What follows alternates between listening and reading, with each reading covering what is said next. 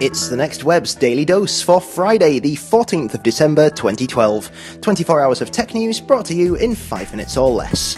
First up today, Apple has returned the ability to gift apps from the App Store on iOS 6 devices after mysteriously removing it from the official launch. The addition has been made in Apple's new system-wide action sheet rather than reappearing at the bottom of the app listing as before. The new gifting procedure in the App Store is a bit awkward.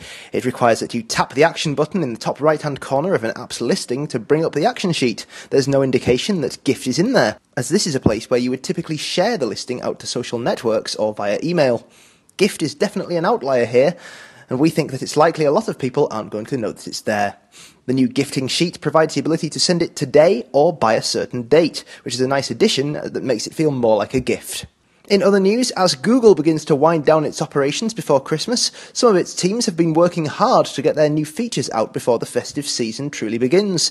For the Google Plus team, that day is today, and to mark the occasion, they've launched 24 new features for Google Plus. The new features include mobile, photo, event and hangout features aimed at making sharing and communicating easier and more fun than ever. There's the rollout of new Android features which include on-the-go profile editing, improved posting tools and new content notifiers. There are also now the options to subscribe to mobile circle notifications and interact with Google Plus communities on both smartphones and tablets. There's also a new iOS app which has added the ability to swipe through photo albums in line. It now applies a subtle pan-zoom scale effect to pictures in the stream.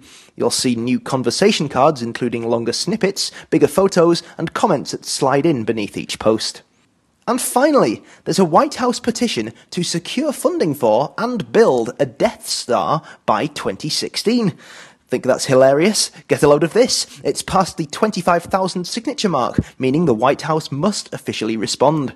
Created on November the 14th, the Death Star petition has passed the 25,000 signature milestone in less than a month.